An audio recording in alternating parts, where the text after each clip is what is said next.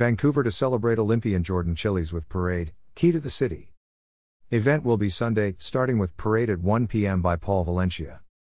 The community is invited to come out and celebrate 2020 Olympic Games silver medal winning gymnast Jordan Chiles at Vancouver's Olympian Homecoming Parade starting at 1 p.m. Sunday, August 22.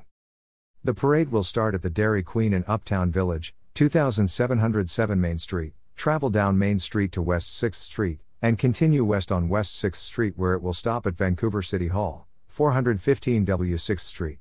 Spectators are welcome to stand on the sidewalk along Main Street to cheer Chiles during the parade. Vancouver Mayor Anne McInerney-Ogle will then present Chiles with a key to the city in a short ceremony outside City Hall at about 1:20 p.m. The public is welcome to attend. Chiles will be available for photos and autographs after the key to the city presentation. The parade will then continue back up Main Street and end at the Dairy Queen. Vintage cars carrying Chiles and her family members and live music are being provided by the Slowpoke Car Club. 3 Vancouver area hometown heroes competed in the Olympic Games and Paralympic Games in Tokyo, Japan, this year.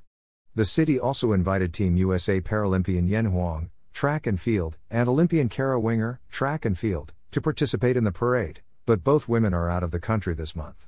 The city will present each of them with a key to the city later this fall. Chiles graduated from Prairie High School in 2019. She competed in the vault, floor exercise and balance beam events at the Summer Olympics and won a silver medal for Team USA in the women's artistic all-around event. Huang graduated from Evergreen High School in 2015. She will compete in the 100-meter, 400-meter, 800-meter and 1,500-meter track and field events at this year's Paralympic Games in Tokyo. Winger graduated from Skyview High School in 2004. She is a 4-time Olympian, 2008, 2012, 2016 and 2020, and competed in the javelin throw event at this year's Olympic Games. Information provided by City of Vancouver.